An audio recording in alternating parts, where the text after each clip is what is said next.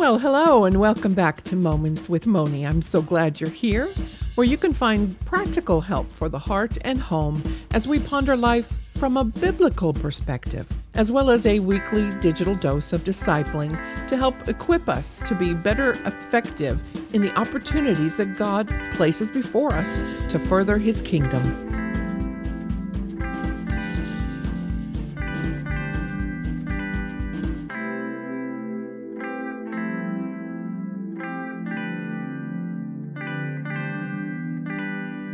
Well, hello and welcome back to Moments with Moni. This is episode number 152. Well, I'm so excited that you're here. I get to share something with you today. I believe it is spring in Arkansas. I can tell by the weather changing from freezing to air conditioning time to those pink blossoms that are coming out on what I believe is a magnolia tree in our front yard. They are so beautiful. However, I have to remember that March came in like a lamb here in Arkansas, so I'm being very careful with what I put outside to grow just yet. I used to have a garden, large gardens in my lifetime, but I can't do all that now. So I have a few things, seeds mainly, that I started in a little greenhouse to give us a little bit of microgreens and such, and mainly so that I can feel like I'm playing in the dirt again. That's always precious to me.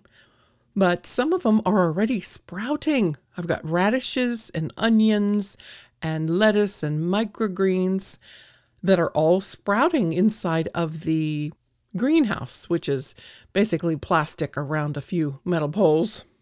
I'm hoping that the strawberry seeds will grow quickly, but we'll see. This area is known as, I believe, the strawberry capital of the United States. So I'm looking forward to tasting some of those this year. The first spring strawberries in Idaho, well, they usually ended up somewhere in the middle of summer, and then they started tasting like real strawberries. Anyway, that's enough about all that dirt, but it does bring me to think about the land that we've been talking about in the book of Ruth.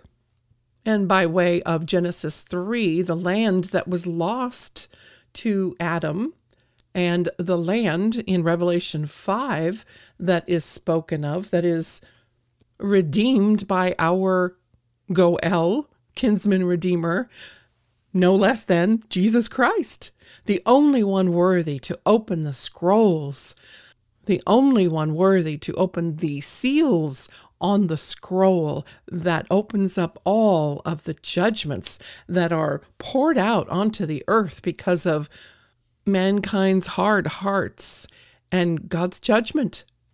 But you know what? That end is not here yet.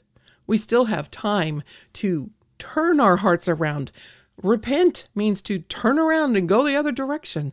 Turn towards Christ. Turn from our own ways and turn towards His. Read the Bible, find out what His heart is and what He wants us to be doing in this lifetime with the time that we've been given. Phew, all that without coffee.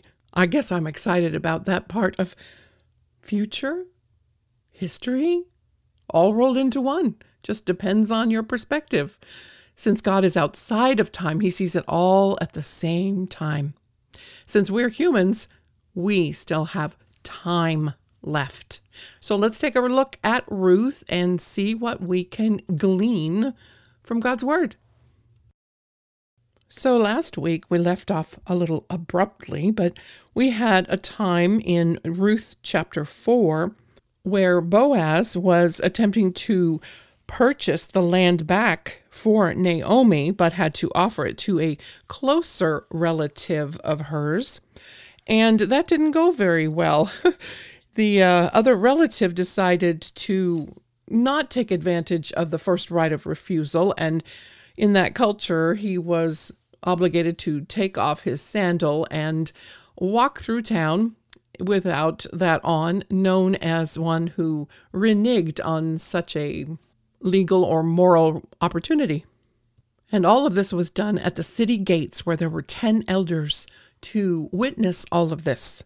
So now we pick up in chapter 4 on verse 11. And all the people that were in the gate and the elders said, We are witnesses.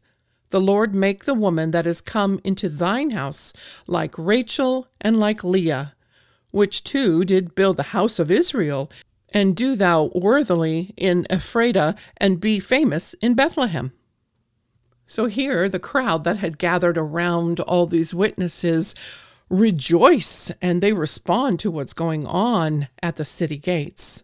And they pronounce a blessing on Ruth and ask the Lord to make her like Rachel and like Leah, who built the house of Israel.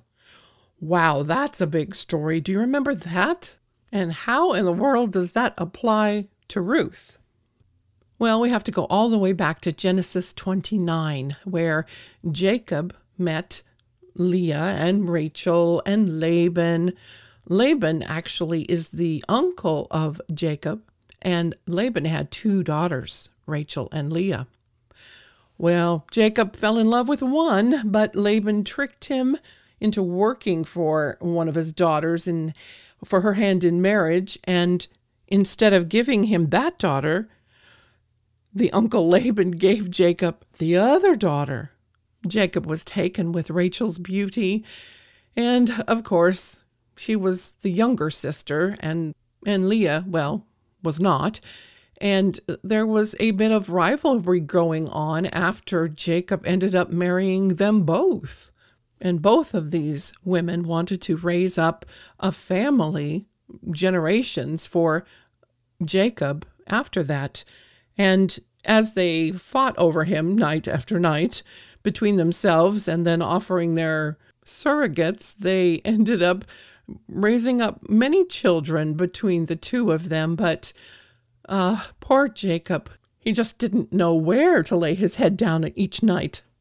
But between the two of these women, they did raise and build up a house of Israel, which is why it's connected. These 12 sons of Jacob ended up making the tribes of Israel. So the crowd, the witnesses, were basically expressing a prayer for fertility for Ruth and Boaz so that their descendants would continue the line of the family. Oh, but wait, there's more. Verse 12 goes on and says, And let thy house be like the house of Pharez, whom Tamar bare unto Judah, of the seed which the Lord shall give thee of this young woman.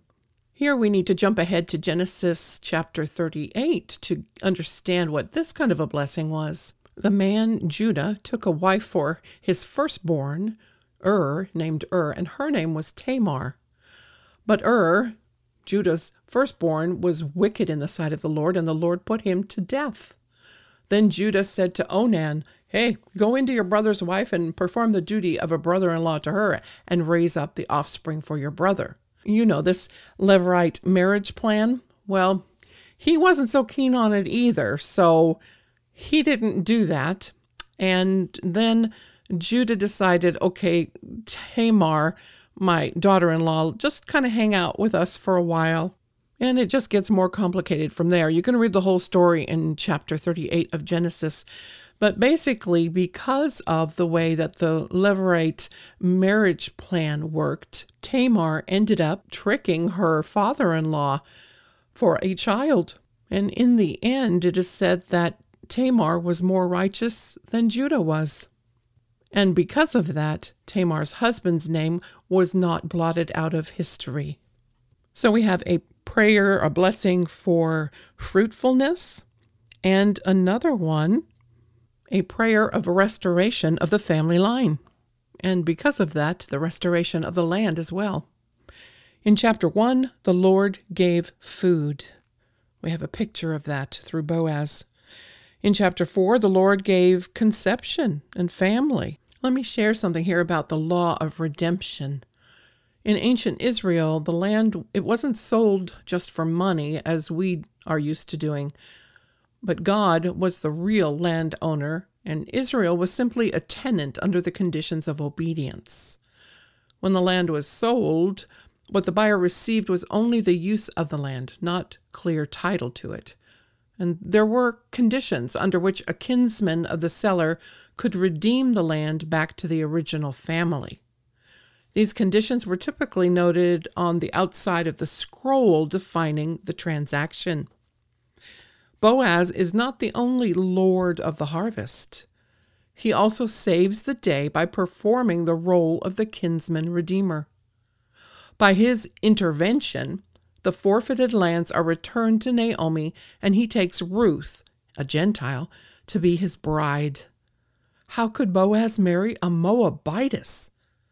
The law legally forbade intermarriage, especially to a Moabite. Do you remember who Boaz's mother was? That's right, Rahab, the Amorite, that distinguished herself at Jericho. Both Rahab and Ruth are mentioned in the genealogy of our Lord Jesus. The law shut Ruth out. Grace took her in. The scroll in Revelation chapter 5, on that was written within and on the backside, which identifies it as a deed, which I spoke about in a few episodes past, subject to redemption. Jesus, a kinsman of Adam, in his role as a Goel, a kinsman redeemer, is taking possession of what he had already purchased with his blood as the sacrificial lamb. He not only purchased the land, he also purchased a bride, the bride of Christ. That's worth a hallelujah and many amens and much worship of our King and Savior and Lord. Okay, but back to the story here. In verse 13, so Boaz took Ruth, and she was his wife. And when he went in unto her, the Lord gave her conception, and she bare a son. This is the family that God has given them, the restoration of that line. Boaz took her. Notice how, yes, this is an intimate time, a time of a wedding between these two, and yet God writes it so respectively. It's not like a dirty, trashy novel that you can pick up for a dime at the store these days, but the beauty of the life that God puts into this family is written here in one sentence. He goes on to say, and the women said unto Naomi, Blessed be the Lord, which has not left thee this day without a kinsman, that his name may be famous in Israel, in all of Israel. And he shall be unto thee a restorer of thy life, and a nourisher of thine old age. For thy daughter-in-law, which loveth thee, which is better to thee than 7 sons, hath been born. Okay, a bit of an explanation here. Looks like at least 9 months have passed since the conception, and now we have a little baby that's been born, and we have a party going on, and all of the women have come to bless Naomi and share their prayers with her, because Naomi came into the house of bread empty-handed, but now her line continues, not through the birth of her sons. Had she had 7 sons, it wouldn't have been this good, say these women. Ruth is better to you than it would have been to have 7 sons, 7 being the number of perfection or completion. Remember, the Jews, the Hebrews at this time, looked at numbers and prophecy and patterns, so that number would have signified to them perfection or completion. Basically, it's a happy ending. But wait, there's more. And Naomi took the child and laid it to her bosom and became a nurse unto it. And the women, her neighbors, gave it a name, saying, There is a son born to Naomi, and they called his name Obed. He is the father of Jesse, the father of David. Oh, I know how that feels. I remember when we had a son We used to be the apple of our parents' eyes, but as soon as we give them grandchildren, it's like, children? Children who? Not that they don't love us, of course. It's just that the grandchildren have now sparked another generation of joy in their hearts. And wait, there's still even more that is so important in that verse. First of all, Obed. We've looked at all the meanings of the other names of this book. Obed means serving or worshiper, a serving worshiper. Yes, during the darkest days of the judges, God brings a great work to light. Ruth is David's great-grandmother. Oh, as a picture of Jesus, Boaz, and a picture of the church, Ruth, the birth of Obed is a picture of a serving worshiper. God used a Moabite woman to bring the greatest king in Israel's history to life. After much death in Moab, God now gives a legacy to this family. In verse 18, it continues now the credits. It's like the credits at the end of a movie. Now pay attention. Don't let your eyes roll back in the back of your head, because this is really important. Now these are the generations of Pharez. Pharez begat Hezron, and Hezron begat Ram, and Ram begat Amminadab, and Amminadab begat Nahshon, and Nahshon begat Salmon, and Salmon begat Boaz, and Boaz begat Obed, and Obed begat Jesse, and Jesse begat David, King David. And there was rejoicing in the land. Yes, the book began with the darkest days, but there's much more to this than just a love story. Why is it in our Bibles? Is it for our entertainment? From Genesis 3, the fall of man, to redemption, the kinsman had to have rights and resources and resolve to redeem. Chapter 1, we found that Naomi's arms were empty. In chapter 4, Naomi's arms are full of this little child and the legacy to come. From death to life, we've gone from curse to blessing, from bitterness to happiness, from emptiness to fullness, from despair to hope. The last verse in this book is not the end. In the New Testament, in Matthew chapter 1, verses 5 to 16, this lineage that goes on there points to Jesus. And none of the women that are in this genealogy record, none of them deserve to be in this genealogy, but they're in there.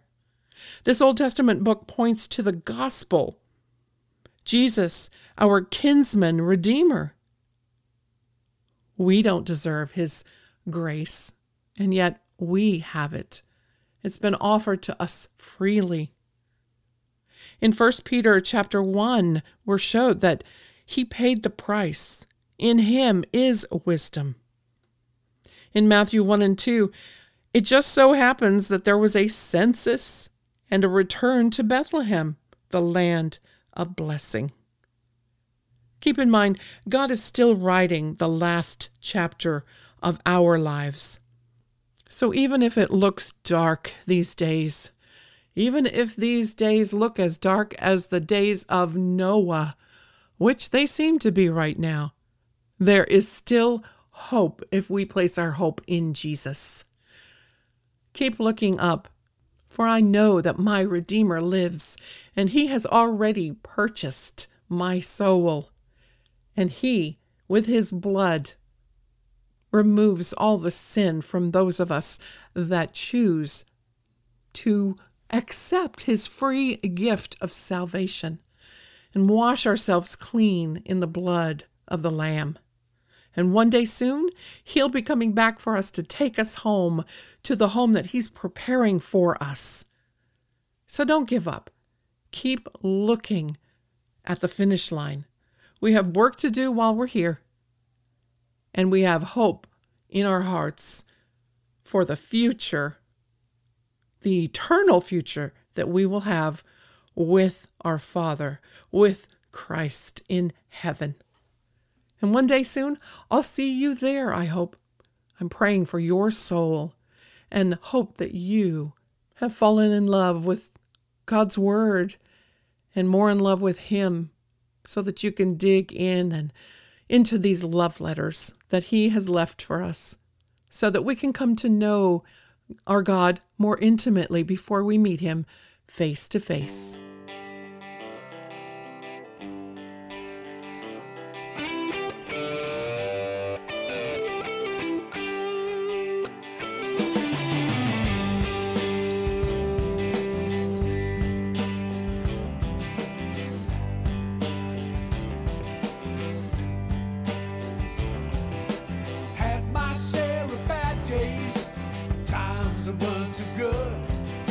Stretched a whole lot farther than I ever thought it could be.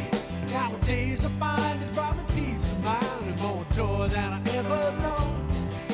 Well, who can mind the journey when the road leads home? Yeah.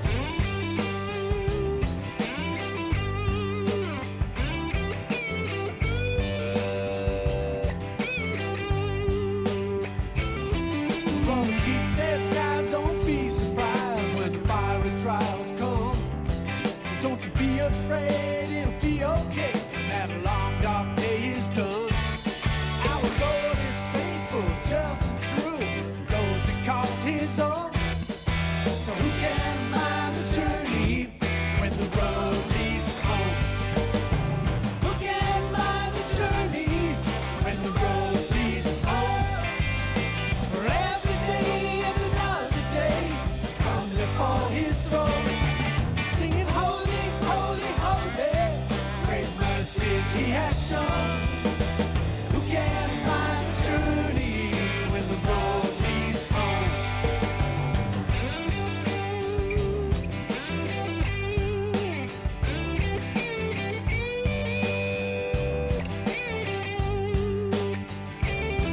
Temptation leads us everywhere, except where we're supposed to go. What we do, we don't want to do, and what we do, we don't, you know. We gotta get our eyes back on the prize and the victory He's won. Singing, who can mind the journey when the road leads home?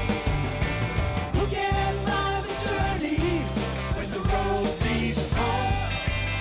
For every day is another day to come before His throne. We're singing holy, holy, holy, great mercies He has shown. Who can mind the journey when the road leads home? Yeah, who can mind the journey when the road leads home? For every day is another day to come before His throne. Singing holy, holy, holy, great mercies He has shown.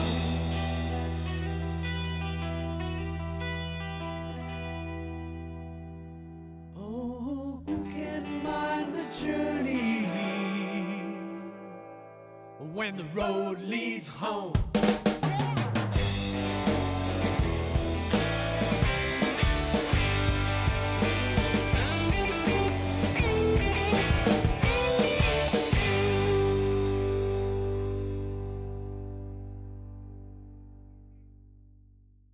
Now that you've listened to the podcast today, remember to apply soap liberally this week.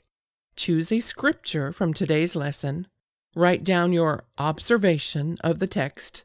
Consider how to apply it to your own life, and write a love letter to the Lord in prayer. And don't forget to check out the blog at momentswithmoni.com for more information and free downloads.